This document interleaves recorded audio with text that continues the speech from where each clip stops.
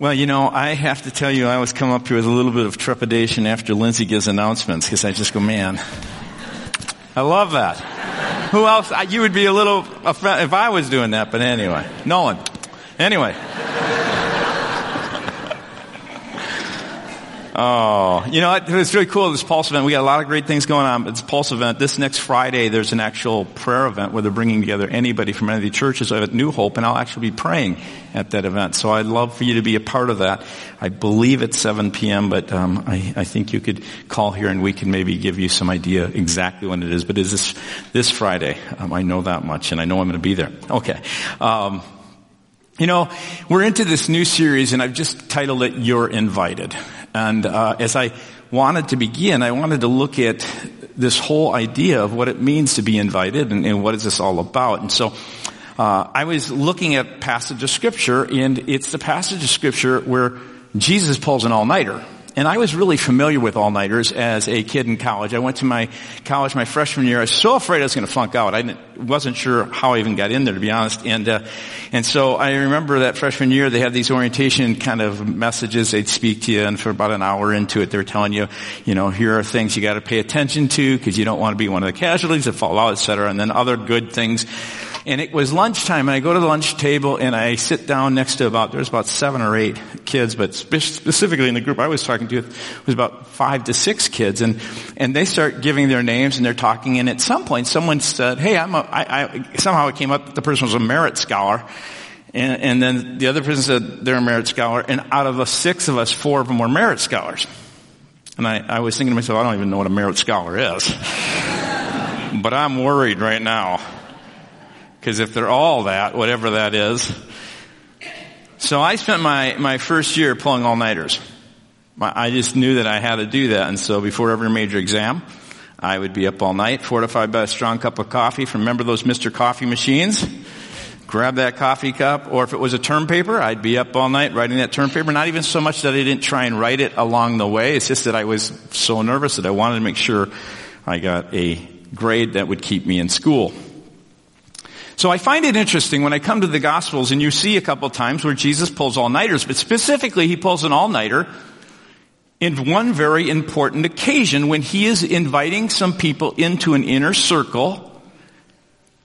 And there's all kinds of things we can take and talk about at this inner circle, but one of the things it was to be, throughout every generation, it was to be an invitational community of people. And so as we look at the scripture, I'm going to ask you to stand, and we're going to read this because Jesus pulls this all-nighter, and I want us just to read this together. So stand together, and we'll read from Luke chapter 6, verse 12, and let's read these words. Now, during those days, he went out to the mountain to pray, and he spent the night in prayer to God. And when day came, he called his disciples and chose 12 of them, whom he also named apostles. Let's pray. Father, I ask that you would take these words and help us to have an understanding of what it means to live an invitational life, what it means to be a church that is an inviting community.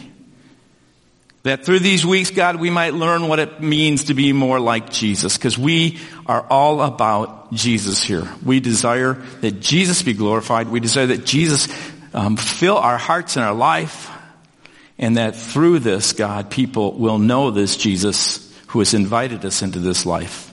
So we thank you in Christ's name. We pray, amen. Thanks. You may be seated. Jesus pulled this all-nighter because this was probably one of the most important things he was going to do. You ever wonder why he stayed up all night praying? It was because the invites he was handing out had eternal implications. Not for the lives of just those that he was calling in, but primarily for the community that he was going to put together that would become a community that was invitational in its essence and who it was to be.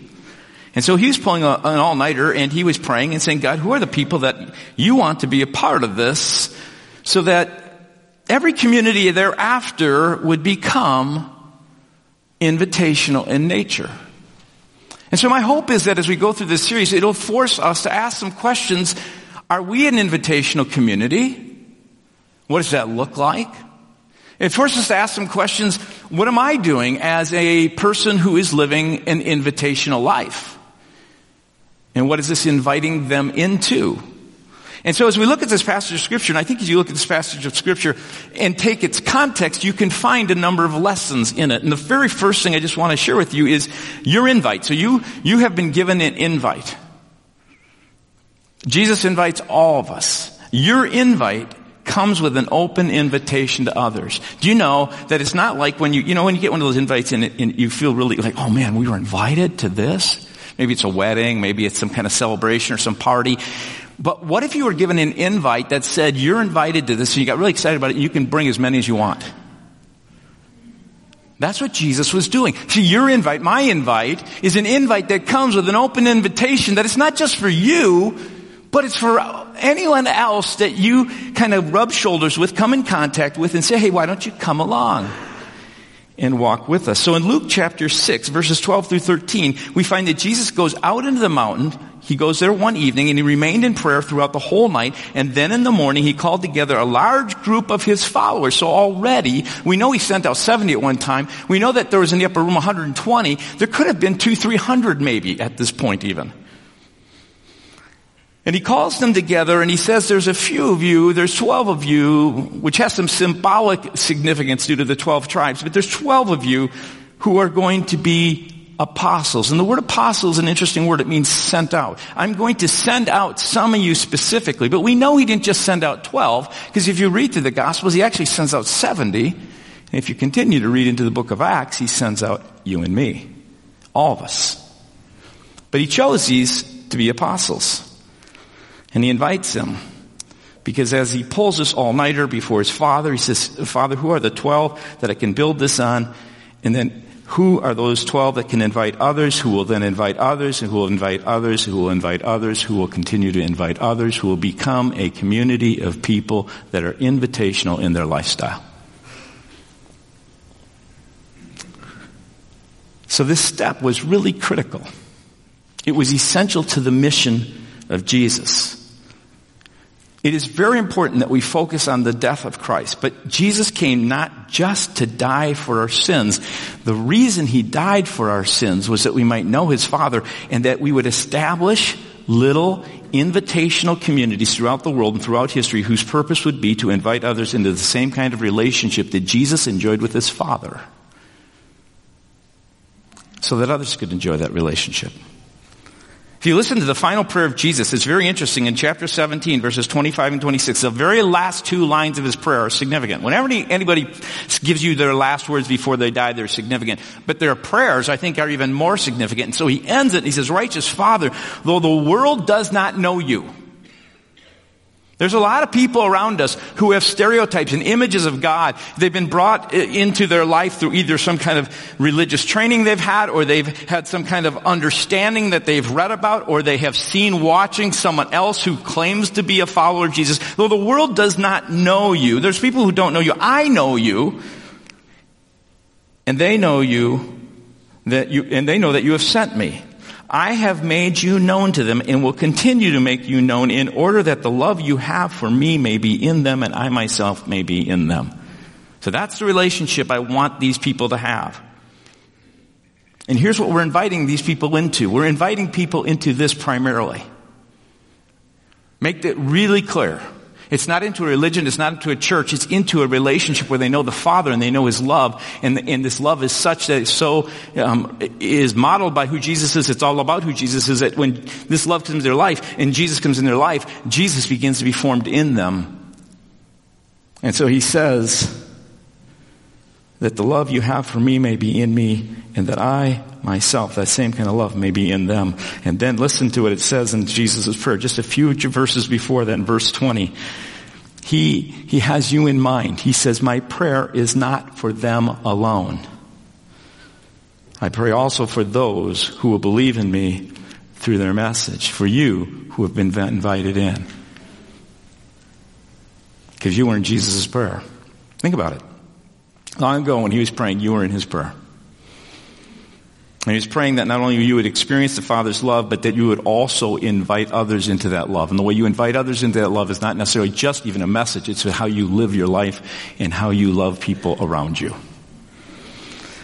And we live in an age, I think, we're really afraid to talk about our faith. We live in an age where it's very important that we actually live out our faith. I really believe that's true. But what is interesting is in this time, there are still also occasions where people will be open to your faith and to what you have to say about it if you're living it out. And if you're not forcing it on them in some negative way. Ed Stetzer is a researcher and author who is constantly taking the pulse of the American church as well as the church throughout the world.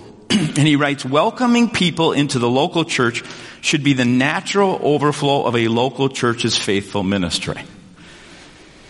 However, many people are afraid to invite others to church.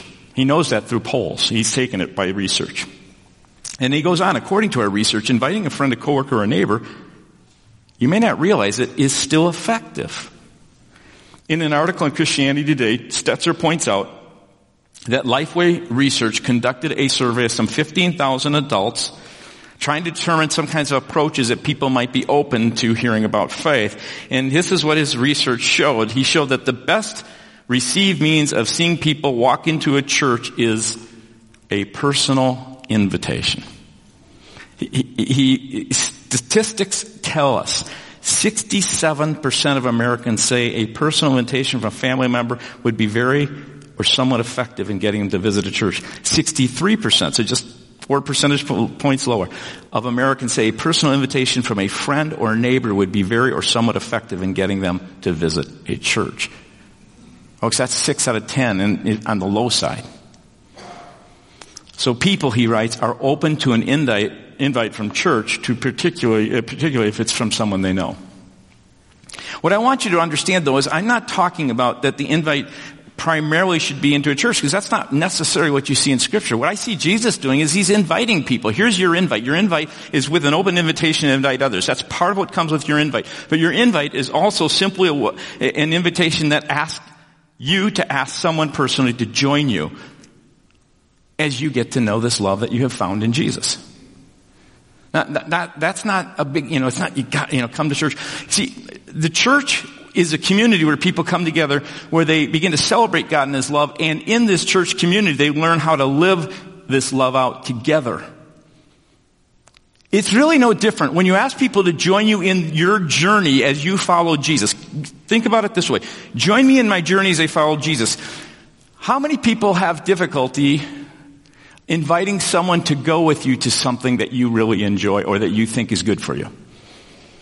Okay, how many people work out or exercise here? Maybe I shouldn't do that. Okay. Imagine this.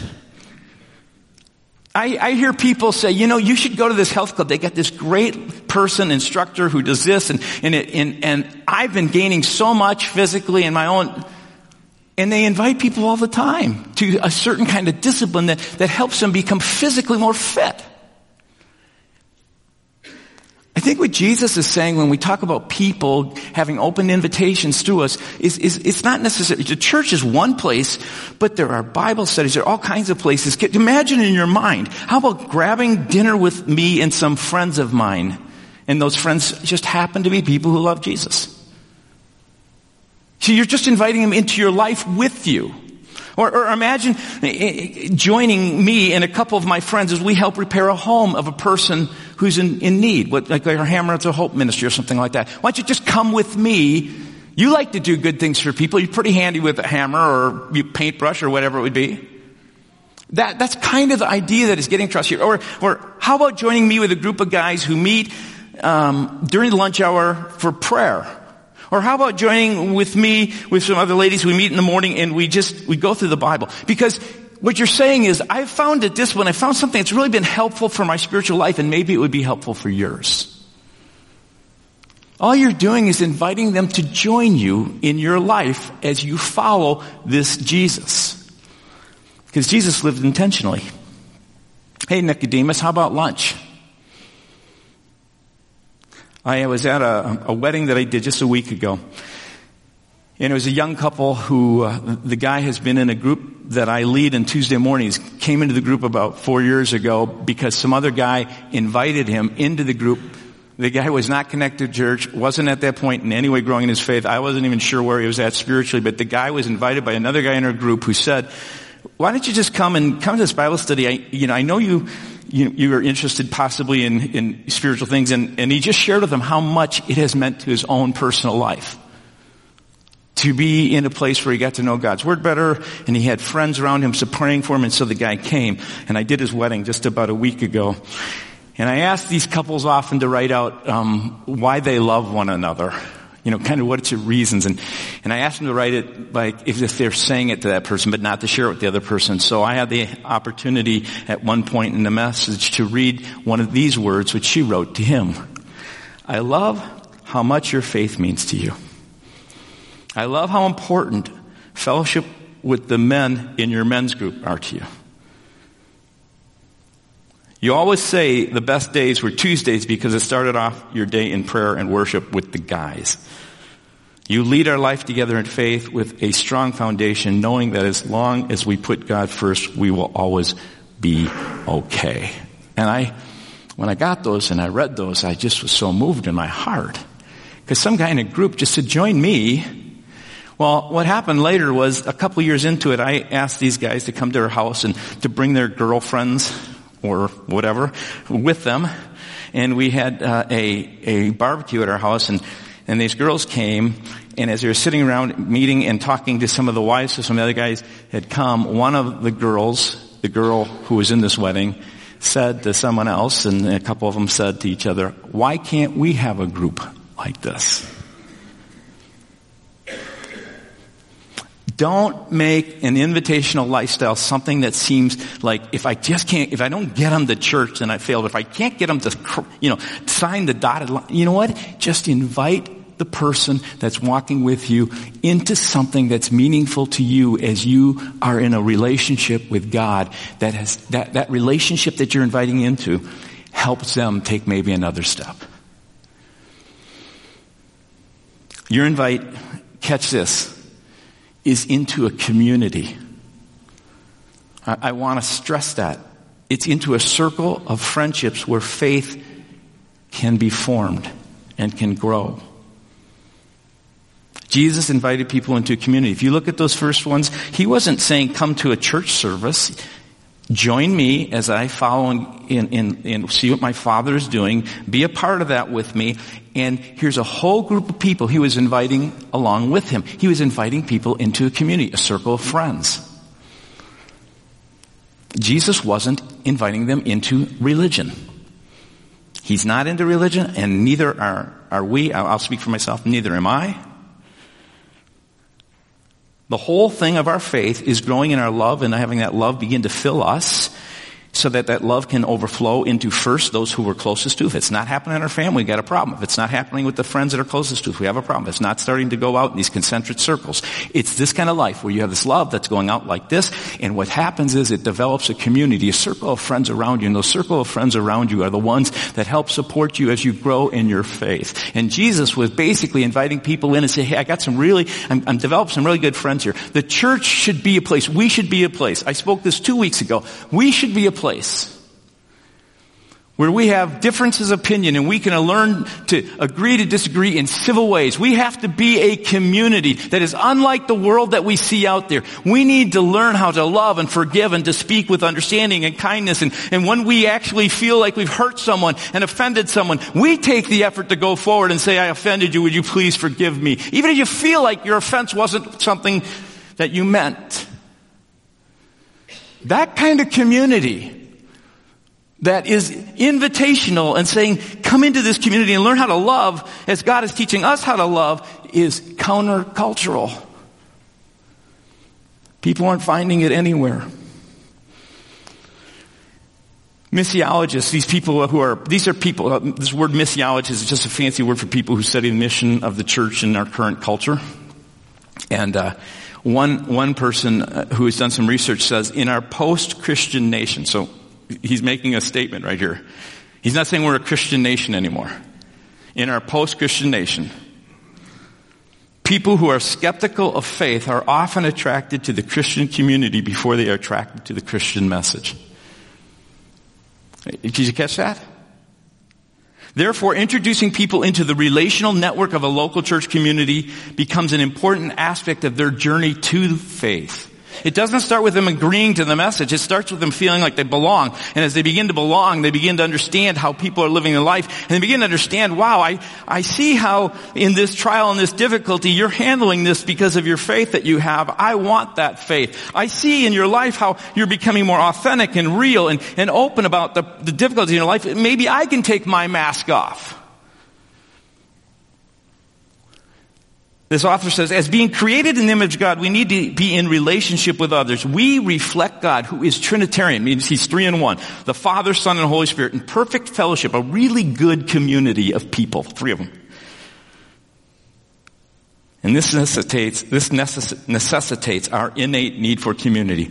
One of the primary means God uses to pursue those who are lost, who don't know him, is the local community of people who are intent on following Jesus.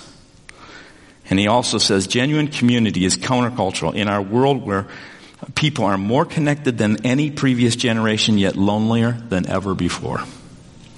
Social media may allow us to keep up with one another, but invitations to join genuine communities, relational circles of true friendship, is possible only when people are truly connecting to one another. Don't mistake, he says, information with intimacy. We cannot mistake communication for community. Virtual relationships are incomplete. To put it another way, genuine community is not truly experienced apart from actual relationships together in physical time and space. Which, as we even have live streaming and things like that, and it's so easy, I picked up the church and it's all about the message. It isn't. It's about community. And I also know community gets broken down into smaller segments, and people need to be invited into that. Your invite is a part of a process. So if it is open-ended in the sense that you can invite others in, and it's also you're inviting them to join you as you begin to explore and know the love of the Father and experience that, and as you move into that place, you begin to realize it's also inviting people not into some kind of religion, but you're inviting them into a community, circles of friendships. Then you begin to understand the invitational lifestyle, this way that we're talking about in these weeks to come. It's all about a process. It's not all of a sudden like one invitation and you're done.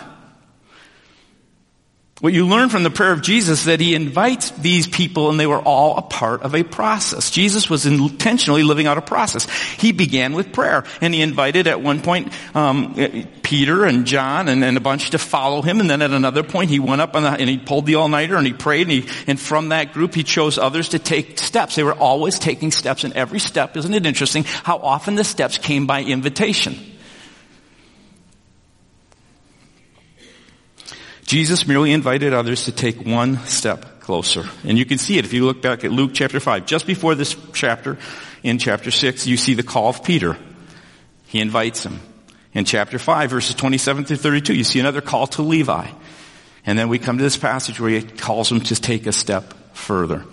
I was reading about some of these things, and there's a man, his name is Les Yoder, and he was writing in an article called The Importance of the Invite. He writes how spiritual growth came as a series of invites for him. And he was just reflecting how important the invitation was in his own growth and development. He says, in my life, I was invited over and over again. At the age of 11, I was asked to give a 7-minute talk to a small group at our church.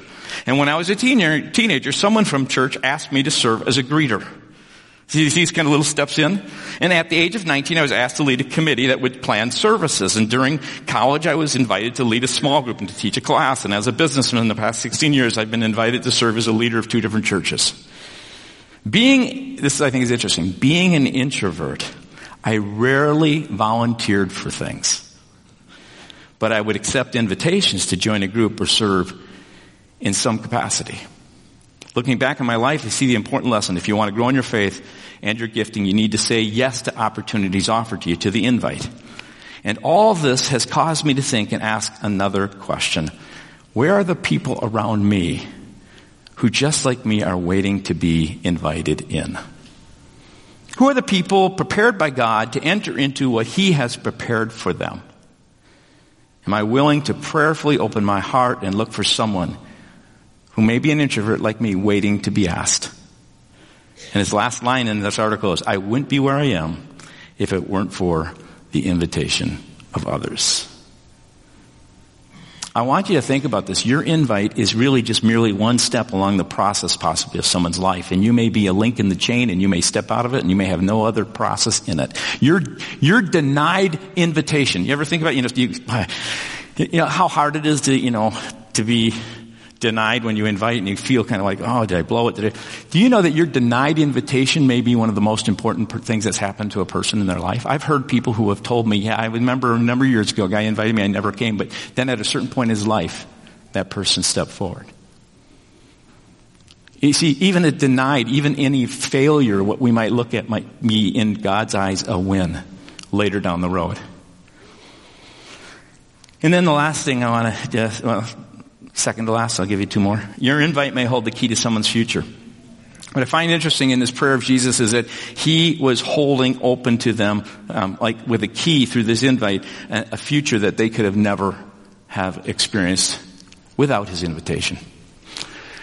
I was reading this article, and it says across from one of the campus residences, one of the finest colleges in our country, stands a mysterious building known as Scroll and Key.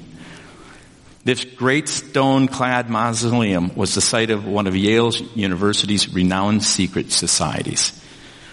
And to become a member of Scroll and Key or Skull and Bones or other circles like them was an unusual distinction. The person writing this was a person who was a part of this. And he says each society accepts only about 15 college seniors at a time, and they accepted only the cream of the university's leadership. The captains of sports teams, the presidents of major organizations, the most luminous artists, the intellectuals on campus. Those were the people invited into these societies. Twice weekly, members, he said, of these societies would slip inside one of these mausoleums under the cover of darkness. And they would enter a lavishly furnished space of historic rooms and enjoy a range of rare dining, education, and relationship building experiences. If you were on the campus, you were kind of hoping that at some point you might be a part of this elite group.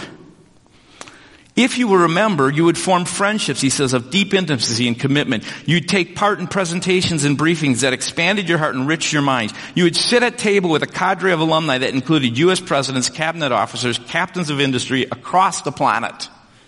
The mentoring you would receive during your time there and the network and opportunities you'd enjoy ever afterwards could be life-altering. But as he writes, as one of these members, he says, being a member brought one more privilege, maybe the greatest of all. It was you who got to choose the next individuals to be tapped. You were among the ones who got to discern the persons to whom would be extended this extraordinary experience. You were the key holder to someone else's future by your invite. And he said that was the thing that most thrilled him. And I was thinking as I read that, I thought, gosh, you just think of the potential that maybe Andrew didn't even know when he saw Jesus and he ran and he said, Peter, you gotta know this guy, Jesus. He had no idea the key that he, through that invite, was opening for the life of Peter from that point on. I think of this, Jesus saying to Peter and to these disciples, I am inviting you in. At one point says to Peter, Peter, I'm not just gonna, you have a destiny far greater than just fishing for fish. You will be fishing for men someday. And then at one point in Peter's life, he stands up before 3,000 and he holds the key for 3,000 people whose lives are changed eternally because he invited them at a certain point to understand this love that Jesus had for them. So I ask you to think about it this way. Do you see yourself as a key holder? Throw all the other stuff, just throw all of it away. You've been given an invite. Do you see yourself in the invite that you have in your hand, that God has placed in your hand, as you might be a key holder to someone around you and their destiny? What's interesting is, as you read this passage, and the last thing I'm going to share with you is your invite becomes most effective. And here's what's really important. That's why I said this message, pray first. Your invite is what Jesus did. He got on his knees and he prayed and he said, God, who is it of these people around me that I'm supposed to invite? Who do I hold the key for in this specific way? And I just ask you to consider that and think about it. As we come into this whole series about what it means to be an invitational community, what it means for you to be an inviter who holds the key to someone's potential future. Don't start without first saying, God, I challenge you to talk about it with one another and say, am I praying about it? Am I even looking for it? Is there someone around me, God? That it doesn't have to be some big leap to maybe coming to church. Maybe it's just inviting them to go with me or to be with me. What is it that you're asking me to do, God, as I hold the key to someone else's future? I've asked, in closing, if Jody Bucchino, so we had Jamie earlier and I've asked Jody to come, and I have to say, and I asked the worship team if they'd come up at this time. Jody's a public speaker of great renown. Yes. She told me, I don't know if I really want to do this. So, be nice. Don't throw tomatoes or anything, okay? No, I've asked Jody to do this because what I think is really interesting is your experience of what God did through you here. And I heard about this, so I thought, I want to ask Jody if she'd be willing, and you were willing, so thank you. Came out of prayer, but it came out of even on your own personal needs. So I just thought maybe you could share with us your story. Well, Kevin kind of stole my punchline because I was going to ask if I could get that guy's phone number, but you blew it. So anyway, so last year or so I was just feeling lonely. I'm a homeschool mom, so we're not really connected in our community through the school and stuff. And I started noticing, even as our neighborhood, I just started noticing people were really isolated, just garage doors up, garage doors down. We've been out in Otsego now 5.5 years. And you said in a message a couple sermons ago just how when you start to feel isolated, you start doing it yourself. And I started feeling myself doing that. I was starting to isolate myself, closing the garage door when I got home. And I did just that. I got on my knees and I said, God, I just need real friendships. I need real relationships, just authentic people in my community that I can be friends with. And so I started asking him how I can have women to my table and all the things that held me back in the past. The not so perfect house, the not so clean house. I mean, come on, I have 3 kids there all the time. So all those things held me back. I just said, I need to do something different. I remember when we first moved in, I had a conversation with Jill Dajewski, and she told me, Jody, if you want to connect, you have to do it. And I didn't really understand that at the time, because I thought these are going to be all young moms, all same stage of life. It's going to be great. We're going to be all friends forever. But it really wasn't that way. And so a few months ago, I just thought, I'm going to just throw this out there. And so I recently heard about a book called Uninvited. It was completely unrelated to this message. Yeah, but I didn't even know that. Yeah, so you were reading a book about invitation. Yep, called Uninvited. Could it be God? Well, anyway. Interesting. So I threw it out on our neighborhood Facebook page. I just said, I'm thinking about doing a book Bible study. Is anyone interested? And I thought 3-4 people, which, hey, that would be great. 3 or 4 new friends is always great. So were you afraid when you even sent that? Kind of, because I don't have any idea what people in my neighborhood would think of that, but honestly, I didn't really care. And I threw it out there, and in 24 That's hours... That's a really good thing when it comes to inviting. Who cares? I didn't. So I had 25 yeses within 24 hours. 25 yeses. To a Bible study. To a Bible study. Yeah. So I knew about 4 of them, and 2 of those actually didn't even show up. So these were mostly women I had never met. The book is called Uninvited by Lisa TerKeurst. So the day of the first meeting came, and I thought, I probably need to remind. So I sent out a reminder, and I had another lady just say, I just saw this, can I still come? So I said, absolutely, and she came. So that first night, I had about 26 ladies in my truly not so amazing, not so clean basement. Literally, I pulled out all the furniture, and we sat in a big circle. So did you make sure Jamie cleaned the house? No, but Jamie did have to monitor children upstairs. And I just shared with the ladies why I did it, and tears just started flowing, probably right now too. Just people feeling the same way, just lonely and uninvited. There was people that had been in my neighborhood for 5 years, as long as me, and I didn't know them. And I even had one lady said, I don't even know how to do this. You guys are saying things that I don't even understand, but I know I need to be here. And I just said, thank you, God. So that night ended on my knees again, and that time just thankful Yeah. To tell me about your daughter. She also was supposed to be up here, right? She'll be here next service. So my daughter, she is 8, and she does not understand why she's a lady too. So why can't she be in the ladies' Bible study? She doesn't understand. Moms don't really want to share too many things when there's an 8-year-old in the room. So we have agreed that she would become the server. So every week she's excited about what she's going to make and what she's going to serve. And she serves the ladies and watches the video, and then she goes upstairs. So it's really fun. That's really cool. So we've met now each Monday for 5 weeks, and I've seen the ladies open up, become vulnerable, and just sharing lives and hurts. And we have prayed through aging parents and struggling teenagers, and shared meals for babies, and just healing hurts. And it's just been truly beautiful. And I even met 2 homeschool moms in my neighborhood that I didn't know were there. So my prayer is that this is just the beginning, that God just uses this to change the way our neighborhood lives and loves each other and loves together. And we're already planning our next book. So I just want to leave you with, the enemy wants us to feel rejected, less than, left out, and lonely. But God says, I'm not set aside, I'm set apart. Yeah. Amen. Thank you.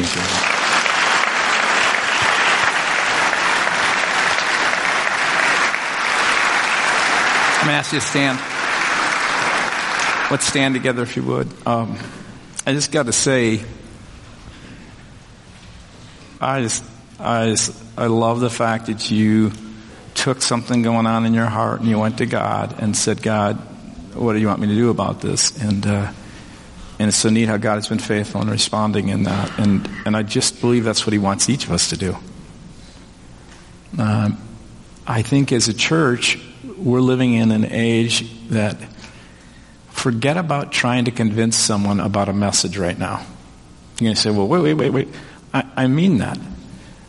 Become the kind of person that invites them into a relationship as you pursue Jesus. I didn't say you don't pursue, you pursue Jesus with all your heart and talk about Jesus in those natural ways. People are looking for community. I think it's pretty evident. And all the stuff you read today is talking about that. And people are getting sick and tired of people fighting and yelling and screaming. We need to learn how to say, God, what does it mean for us to move into this time? What does it mean for me to be an invitational person? Because you give me this incredible invite to know you. Let's sing together.